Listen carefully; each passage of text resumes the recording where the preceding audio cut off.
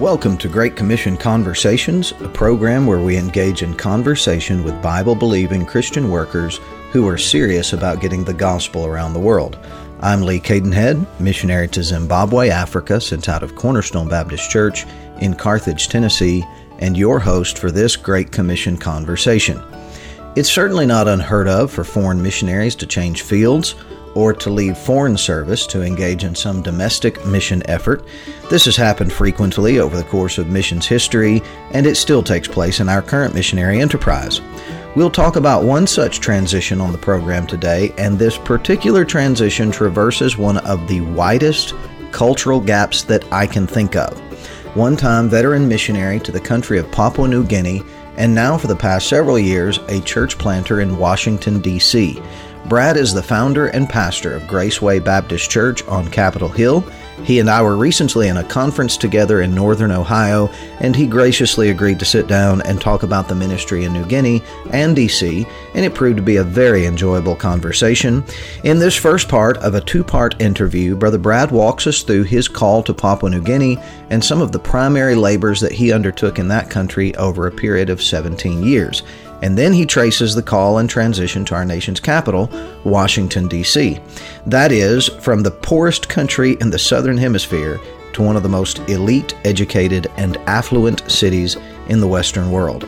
I assure you, it is every bit as interesting as it sounds. With that introduction, here's part one of my conversation with Pastor Brad Wells. Brother Brad, I appreciate you taking some time to sit down for the conversation. And I want to talk to you about your labor in establishing Graceway Baptist Church in Washington, D.C. Yeah. But I'd like to go back a bit further to begin with, because you have undergone one of the most interesting transitions in mission fields of anyone that I know. And long before God put it into your heart to establish a church in Washington, D.C., you were deployed to the jungles of New Guinea. Yeah. And so that is an interesting transition. And actually, this story intersects with some other conversations we've had on this program. Your brother has been a guest on the podcast before.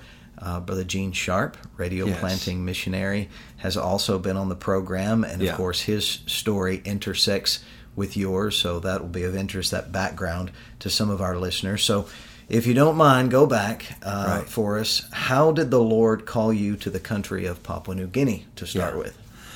I was a junior in high school, and my parents had a huge desire for missions, to go to the mission field. By mission field, I mean a field, a society, a community different than their own. I believe every community is a mission field, and every Christian is a missionary. And we always must be asking ourselves the question, am I a mission field or a missionary? But in this particular vernacular, we're referring to a mission field as a community that is separate, different, and foreign to your own. My parents had that desire, and God miraculously called them in my junior year of high school to go to the mission field of New Guinea through another missionary, through another burden that God had placed on somebody else. And it was a Saturday night that my mother sat down at the piano, and my dad and the three of us boys, 3 sons, went to the men's prayer meeting, and Mom played some mission songs and childhood songs at the piano, and just cried out to the Lord, Lord, would you call us to the mission field? And Dad took the 3 of us boys, and we prayed, and he prayed, Lord, would you call us to the mission field? And it was that missions conference, I think about the second night in, that my dad felt the distinct calling of the Lord to go to the mission field. And that's how I was called. Now, that calling, what I'm speaking of right now, is more of that desire, and that spiritual hunger was placed in my heart by the passion of both my parents. And so that's what they longed for, and that's what I longed for. And it was because, Brother Lee, it was because Dad quit his job, which was a big deal, and we left our church and we sold off all our stuff, our junk, and we went, and I watched Dad thrilled and happy to be in a grass roof hut. And it was, the floor was crooked, and you would drop things and they'd roll and hit with a thud on the back wall. And I watched Mom, she loved it, and they made a home, and they didn't complain. We didn't feel like we were suffering. This was the greatest thing that could have ever happened to us. And Brother Lee, I was rescued. I was rescued from myself and from the society in which I lived. I had already had the seeds of lust and the seeds of selfishness and the seeds of making money and self-promotion were growing in my young heart. But when I saw what God did, I said, that's what I want. And I began to pray and ask God to call me. In my second year of Bible Institute, God did call me to go back to New Guinea and serve as a son with his father. And it was the greatest thrill of my life. Beautiful, beautiful story, and provokes me very much. You know, I guess you were an older teenager. Yes. When your parents surrendered to go. What age were you when your parents went to the field the first time? Well, I was 18 years old when we went on a survey trip, and I was 19 when we got there. It was kind of a whirlwind thing. Right. Yeah. And then came back to your home church. That's right. And in Bible Institute, God gave you the green light to return. That's right. And labor with your family. That's exactly right. I've got a 16-year-old that will go with me to the mission field here very shortly, and I would love nothing more than to see. I wouldn't enjoin my calling on my children in any kind of direct way, but it is the longing of my heart to see what God's done for me work itself out intergenerationally, and to see multiple generations from our family just give their lives to serve Jesus Christ. It's a joy to talking with your brother and his boys and see how that has worked its way down generationally. It is really a joy. I think that is really the rule. That's primarily how God works.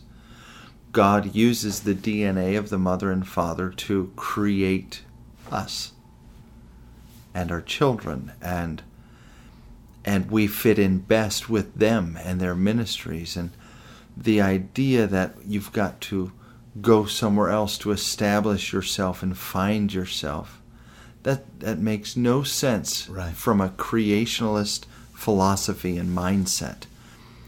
That would only make sense to the evolutionist, the random chance, and you've got to walk around randomly to find where you fit, and then hopefully one day you'll fit. That's crazy. No, God placed us into family. God places us. Yes. Yeah.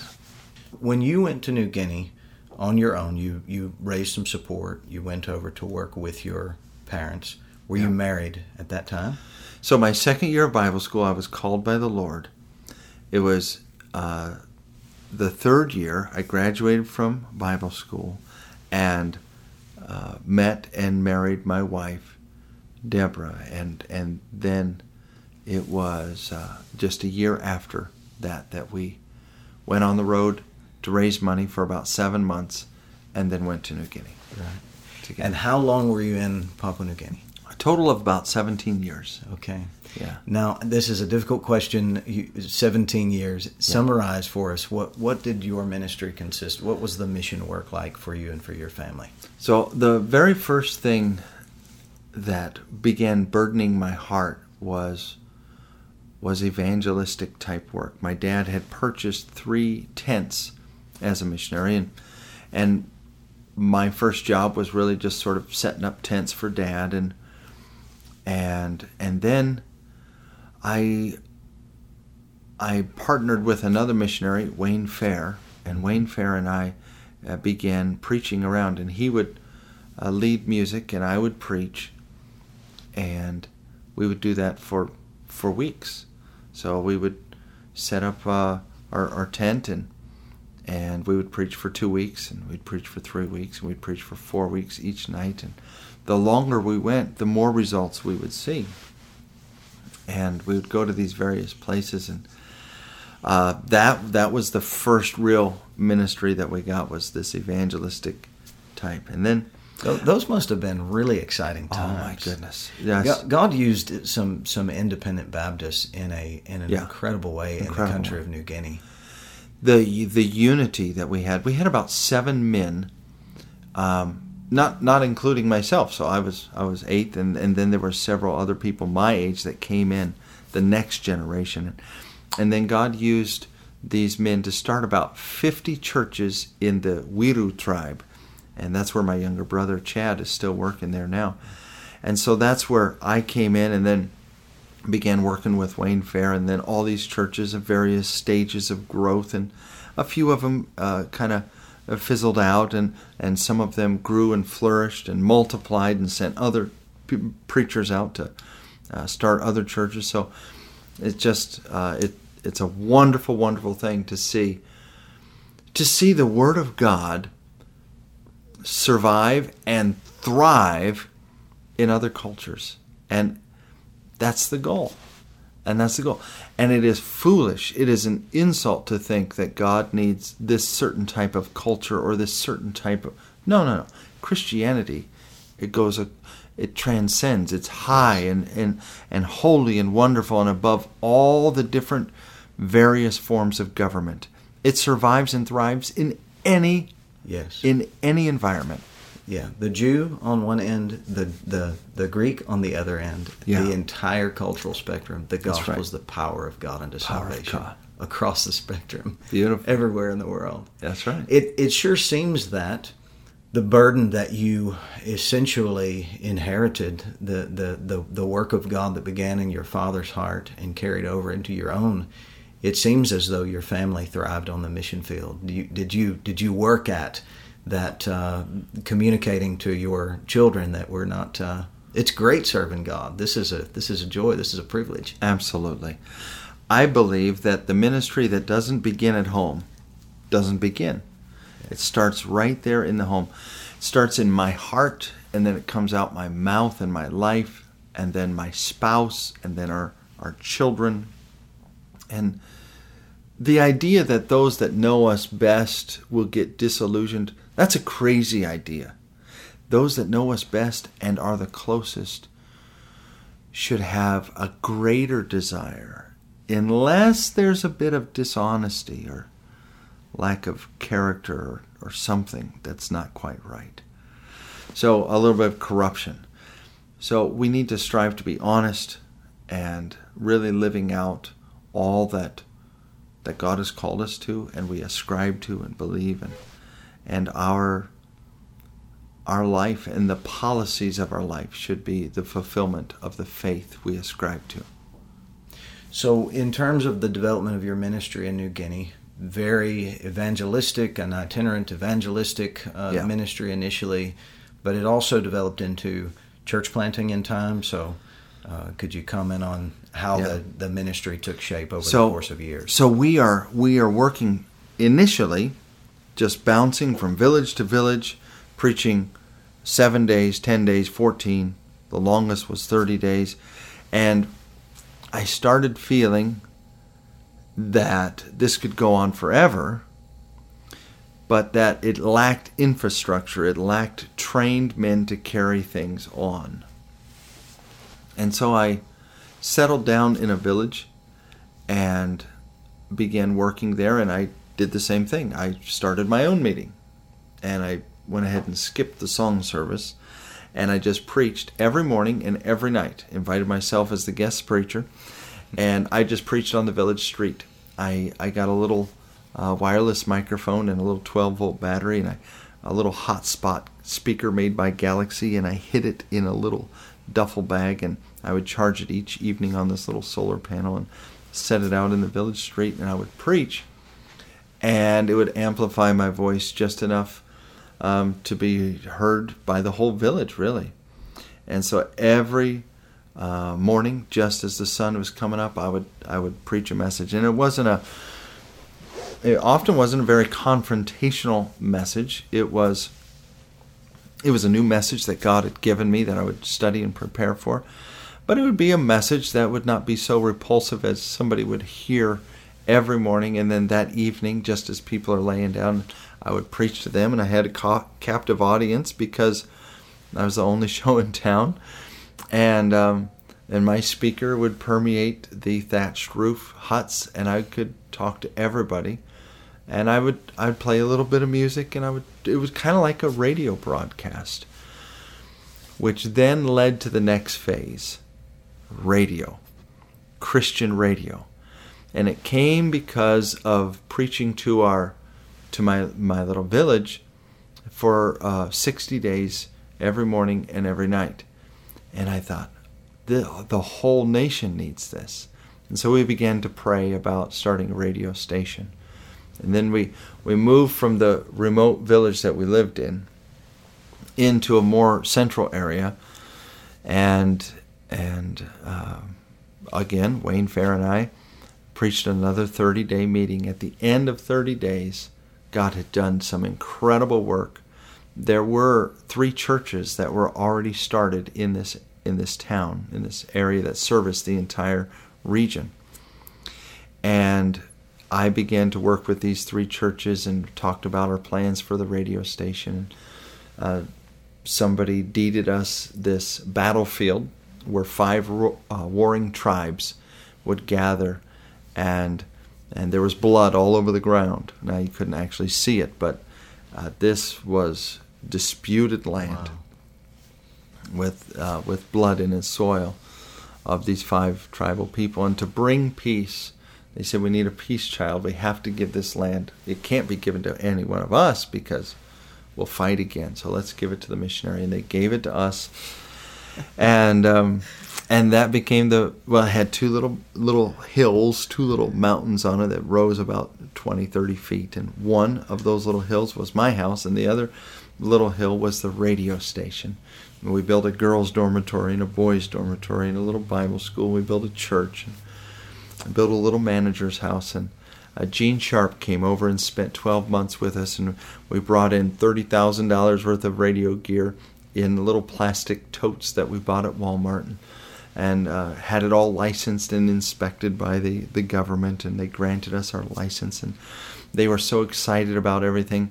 Not only did they grant us the license for that station, Bible FM, but they granted us a license for every single province and a TV license for every province. We had no intention, nor did we ever start TV, but that's what they just said, get in and do something. God just opened the doors, more doors than we could ever walk through. And I have found that true, that if we will trust God and do things God's way and not cut corners, God always provides, and God opens the doors, and there's more money, there's more opportunity, there's more people, there's more everything. God does things in abundance. When He makes water, He makes oceans. When He makes lands, He makes lots of land. When He wants lumber, He builds forests. And if we'll just trust God, He's worthy, and He's rich. We just got to trust Him and get out of our little finite mind, just that thinks in such scarcity and such drivelly little tiny amounts. And our little calculators were calculating all these things. And God's saying, just trust me. Trust me. I had not heard that story about the donation of that ground. You talk about a beachhead, a stronghold for the Lord Jesus Christ, for the gospel in something in a place that the devil had owned for a long time. Yeah, that is a great story, and that had not been done in New Guinea prior to that time. Christian radio. That's right. In that way. As a matter of fact, that very year was the very first year, and I didn't know this, that the government had allowed licensing for private companies. Before that, it was all government TV and radio. Yeah. And so that very year, there was the formation of two secular radio stations, Yumi FM, Now FM, and they just brought in Western rock and roll and pop music. And that was kind of the cattle prod from the Lord that I heard this horrific, me first, greedy, lustful music being pumped into the society. And that is the globalized plan. That is the global plan, is to unify everybody around around our own lust, our own greed, and sense of hunger and passion for gain. And the only remedy is the gospel. Amen.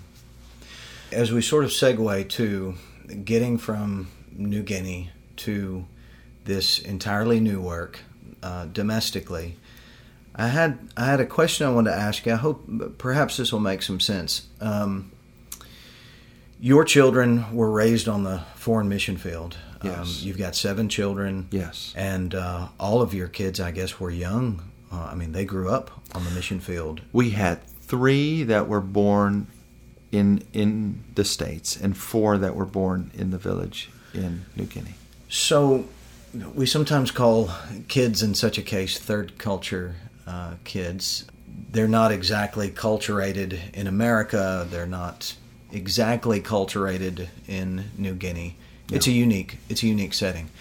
So I was sort of curious. It is easy for us as American Christians to become discouraged, even on some level disgusted with at times with the direction that we see our nation taking. Yes. With the moral decline, with the corruption, spiritual corruption. It is a spiritual battle, not simply the political piece, but that as well. And I'm wondering, how do you? Of course, for a missionary family, you're sent out from an American church. Yes. You are that's your home church. You're still taking occasional furloughs. You're coming back to the States. Right. So there's a sense in which you are culturating your children. You want them to keep certain ties with the United States. Yes. There's a relationship there that's got to be maintained. I wonder if it's not even more difficult sometimes to see the state of our country as an expat, or even more specifically as a foreign missionary, when you're surrounded by a different culture, and where perhaps there's almost the sense that that the culture in which you were sent out of, even though we're sent by the church, we still have we have a culture. Yes. It is disappointing to see that deteriorate from afar. I'm just wondering if your family experienced that while you were in New Guinea. How do you maintain an appreciation for America, in a manner of speaking, while you're in a foreign country? It's I would just think that it's even easier sometimes to be discussed in a manner of speaking. Does that make sense? I understand exactly what you're talking about, and those people that live in another culture often experience the feeling that they don't belong. Right. But I actually embrace that. I don't fight that. I think the ideal Christian life is a feeling of a pilgrim and a stranger. Yes. And so my parents raised me to feel uncomfortable and not at home in this world, wherever it was. Now, I'm to be an ambassador. I'm to reach out. I'm to overlook as much as possible. I'm trying to work, but I am not dependent upon that culture. Now, that is absolutely essential. I think to become dependent upon Western society or the American ideal, or to state, well, we don't do this at home, is to actually take away from the Christian life. And the Christian life, the Bible is our guide. Now, you can tell by my accent, the environment that I was raised. We can tell by the words we use, what we've studied and what we've given ourselves to, what we've read, what we've listened to. Hand gestures, dress style, all of that. Now, here's what I think. We should compromise everything we can but the gospel and the eternal truth of the Bible to reach others. That means my comfort zone, my ideal of time in New Guinea was a big deal. Missionaries would talk about time, and they would say, well, we start church at this time, and to wait, because the New Guinean way was, we don't need to worry about this time. The kind of the joke was, Americans all have watches, but they don't have time. In New Guinea, they don't have watches. Yeah. They have time, but no watches. And the truth is this: Christianity is not based in American or Western ideology. It's totally foreign. And if we were to go and live in the Middle East, in Israel, with Jesus and the disciples, it would be different. And so we cannot make our culture the bench standard. Now we can take the good things that we know, sure, and institute them and help people. But once you stop helping, once you stop hoping, and you lose your hope over something that's not in the Bible, okay, our standard is not biblical, it has become cultural. So I think, I don't know, maybe we should be the fourth culture, I don't know. Sure.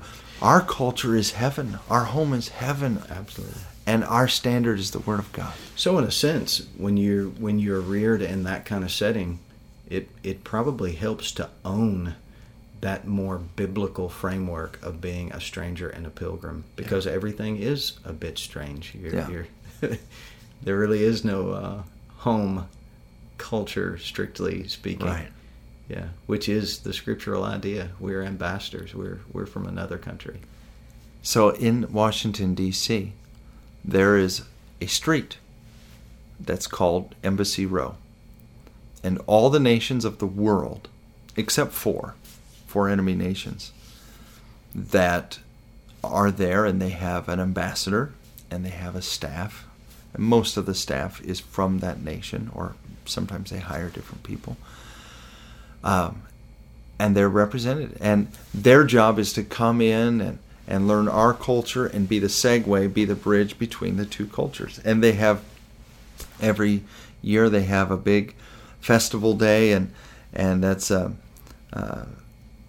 Mass Ave, and people walk up and down the street, and they'll have tables out there, and they have traditional music, and the ambassador wears traditional clothes, and they have traditional food, and they have some little cultural something going on. And it's a great little day. It's like a fair. You walk through and you see the world just walking a few miles down the street. Well, very much so in a sense, we are to be the ambassador of heaven. We are the segue. We are the bridge between whatever culture it is and heaven. You know, when Jesus said, "I am the way," that wasn't a new word or a new concept. That was very Jewish. Jews believe there is one way. It's God's way. And every other culture is some degree, 1 degree, 5 degrees, 15 degrees, off of the way. So when Jesus said, "I am the way, the truth, and the life," he's talking about three very fragile things. You can get off of the way very easy. You can get away from the truth very easy. And life, incredibly complex, very fragile. So Jesus is saying, "I'm it," and we are the ambassador of that way. There's not all these ways. There's one way, and everything else is off the path. Well, with that framework in mind, we perhaps overemphasize at times geopolitical distinctions in terms of missions. Yes. Because the mission is basic, it's universal. There's no place where we're not supposed to be on mission, and we're supposed to be on mission wherever we may be deployed. And sometimes that deployment changes. Yeah. And that is, in time, what happened for your family. And it's not uncommon for a missionary to change fields. And there are any number of reasons that a field may change. Access to certain countries change. Sure. Health changes. Partnerships in missions change. Burdens shift, and so forth. However, from New Guinea to Washington, D.C., that is really a stark contrast culturally speaking. So walk us through, if you would, how this transition came about in your own heart and how you went about implementing that change. So how did God begin to deal with you about planting a church in Washington, D.C.? How did that relate to your satisfaction that God was moving you out of New Guinea to a new field? So that is a great question, and I'm asked that quite a bit. It's hard to quantify, but I'll do my best to be concise here. It was a several-year process that was going on, and I think it started with realizing that our church had reached a level of maturity that they wanted somebody, one of their own, to lead. Now, me as a foreigner, pastoring was good, and they were all proud of me. But the next level of maturity was, I want to do it. It's much like a 17-year-old, 18-year-old boy. It's great to use Dad's money, but now I want to use my own money. And that's a good thing. That's a good thing. Yes. And if we don't reach that, something's wrong. Right. So I was aware of that. I saw that. Secondly, but very similar, Leslie, who was my assistant at the church and manager of our radio station, was doing great, really good. And so I would have to either really disempower him and limit him, or move him out of the way, or I would have to move out of the way. One of those three things was going to have to happen because he was a dynamic, good leader. People were following him, and he was different than me. Sure. So I would have to overpower him, or else he would overpower me, or we'd have to part ways. The third thing that was happening was my heart had changed. And your heart is fickle.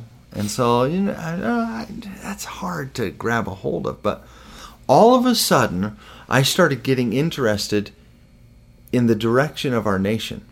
I was interested in politics and policies.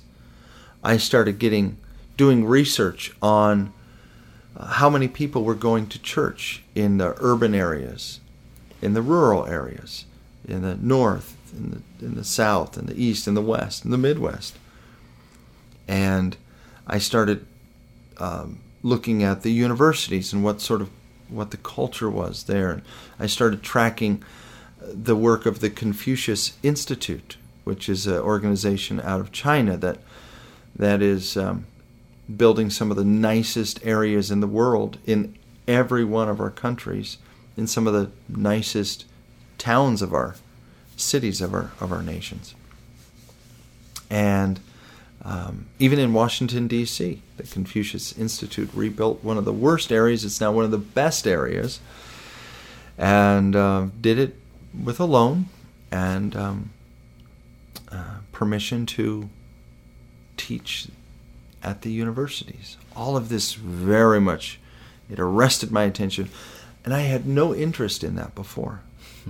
I was interested in New Guinea and the jungles and the tribal people, and that was my heart. But my heart had changed. The next thing was my kids. My kids that had come to the age where they need to be coming back to the States, and I was faced with sending them back to my church or another sister church, or sending them back to a Bible college, or somebody to act as parents or something, and get them to now learn this new culture. And 4 of my kids were born in the village, and Their first language was not English. Their third language was English. And so, all right, how does this work? I don't know. And so I was wrestling with all of this. And I sent letters, and I asked. Letters didn't work so well, but I called pastors. They do much better with calls. And asked them their advice. And it was confusing. Well, you could do it this way, but I knew this one guy. It worked great. It worked bad. Do it the other way. It worked good. It worked. And basically all the advice was, get the mind of the Lord. God will lead you. God will show you. And so I really needed God's direction. We had an evangelist come, Sam Gipp, came and preached for us, and I talked to him about all of this. And he said, brother, pray about coming to America. Now, okay, he's an evangelist. His burden's for the United States. Okay, all right, I'll pray. But when I prayed, my heart moved. And so we got out the Rand McNally map, and we started looking at maps. And of course, I'm from the Northwest, and I was born in California. We lived for a few years in Colorado. We moved to Idaho, and so I started thinking about the Northwest, and I thought about Seattle. That's kind of the big city in the Northwest. And so I started praying about Seattle. Sam Gipp went out and preached for my dad, and then came back to my area. And he said, well, what have you been doing? I said, God is moving my heart. It's only been like 10 days or something, but God is doing something in my heart, and I'm praying about Seattle. And Brother Gipp said, let me show you something. And he turned the page from Washington and Northwest, and he said, pray about this place. And of course, the next page was Washington, D.C. And I was like, no, what are you talking about? I'm not going to pray about that. Okay, fine, I'll pray. And I mean, the Lord just started working. And it was in response to my submission to Him as my authority. And as I would pray, God would move me and stir me. And the things that I thought would be repulsive became attractive. And I started getting advice and seeking, and people said, pray about this. And I wrote an email to some pastors in D.C. and said, do you need any help? I figured D.C. has got to be covered. I mean, they probably got hundreds of churches there. Probably our little denomination has hundreds of churches there. and nobody responded. Nothing. Wow. And I went, okay, well, that's a clear answer. That was just personal ambition, or this was some sort of, emotional something. Okay, that's gone. Nobody responded. But I was praying, and I sought the Lord. I went in my office, and I knelt down and prayed and set aside several days to seek the Lord. And Brother Lee, the Lord didn't show me anything. I felt like I got close to God, and I had a wonderful time reading and preparing. And now my week, I used up all my week. I hadn't prepared my sermon for Sunday and my Sunday school lesson. I had actually given to Leslie. He's going to start a new series. But I didn't prepare my message, and now I felt very behind. I'm like, oh man, I'm not ready. And so Saturday night, I tried to prepare a message, but my heart, it was stuck. I had no message, and I'd read the Bible, and I had no message. So I have this little sheepskin rug that I pray on, and I prayed on my little rug, and I just surrendered to the Lord. I said, Lord, call me to go. Call me to stay. Just show me anything. I volunteer. I want your will. Just show me. And I left my office filled with confidence God's going to show me the way. And I'm going to get a message by tomorrow morning. Went to sleep Saturday night. I woke up. I thought I would have some message in my mind. I had no message. And I brought my sheepskin rug from the office to my bedroom and knelt down next to the bed. And my wife and the kids, they were out doing whatever they were doing, and I had turned off my phone for the week, and then I turned it back on, and that Sunday morning, I was praying on my rug next to my bed, and I just raised my hand and I just said, Lord, I need to start preparing a message. I don't want to just walk into the pulpit with nothing. I don't want to cancel. I don't want to just ask somebody else to stand up and preach. I need a sermon, and I need a call. Lord, just show me. I'm confused. I'm very desperate. And I raised my hand up and I just said, Lord, show me a sign. And my phone chimed that it had received an email. And I knew that was my answer. And I picked up my phone, unplugged it, and I went out into the living room. I said, Deborah, kids, come over here if we got an answer from the Lord. And I was very sober, and they came over. And I wasn't scared. I was happy, and I opened up that email. And sure enough, there it is. It was from Pastor Phil Bishop, pastor of Lighthouse Baptist Church in Alexandria, Virginia. And he said, brother, I always answer emails. It's the culture of DC. I don't know how I missed your email for these 2 weeks. Please forgive me. But I knew. And he went on to describe that there's a huge need, and he talked about the 21 churches in the DC area and 7 million people, and they desperately, he talked about the ages of the pastors, the approximate attendance of these churches. We desperately need help. And he used these words, jump in, the water's fine. And I read that email to the kids and my wife, and they were like, wow. And the kids were like, okay, let's go to church. And my wife and I were looking at each other. Wow. And we walked over to the church. The Lord still hadn't given me my message yet. But I remembered Leslie is going to be teaching Sunday school. So I sat up there in the pew up on stage, and the Lord had encouraged our people to build this beautiful building. Now, we raised a lot of money for various radio projects, but I never allowed any money to be given to the church building. I told our people, this is sacred. My job is to build you, and your job is to build the building. Amen. And we are not going to give this opportunity to anybody else. So I had people call and say, man, we're excited. We want to give $1,000. I said, well, you can give to this or that, but you can't give to the building. It's a sacred thing, and our people are going to build it. Oh, they built a magnificent building. Beautiful church furniture, and just, it's really nice. Tile floor and everything. Now, our people live in huts, but they built a magnificent building.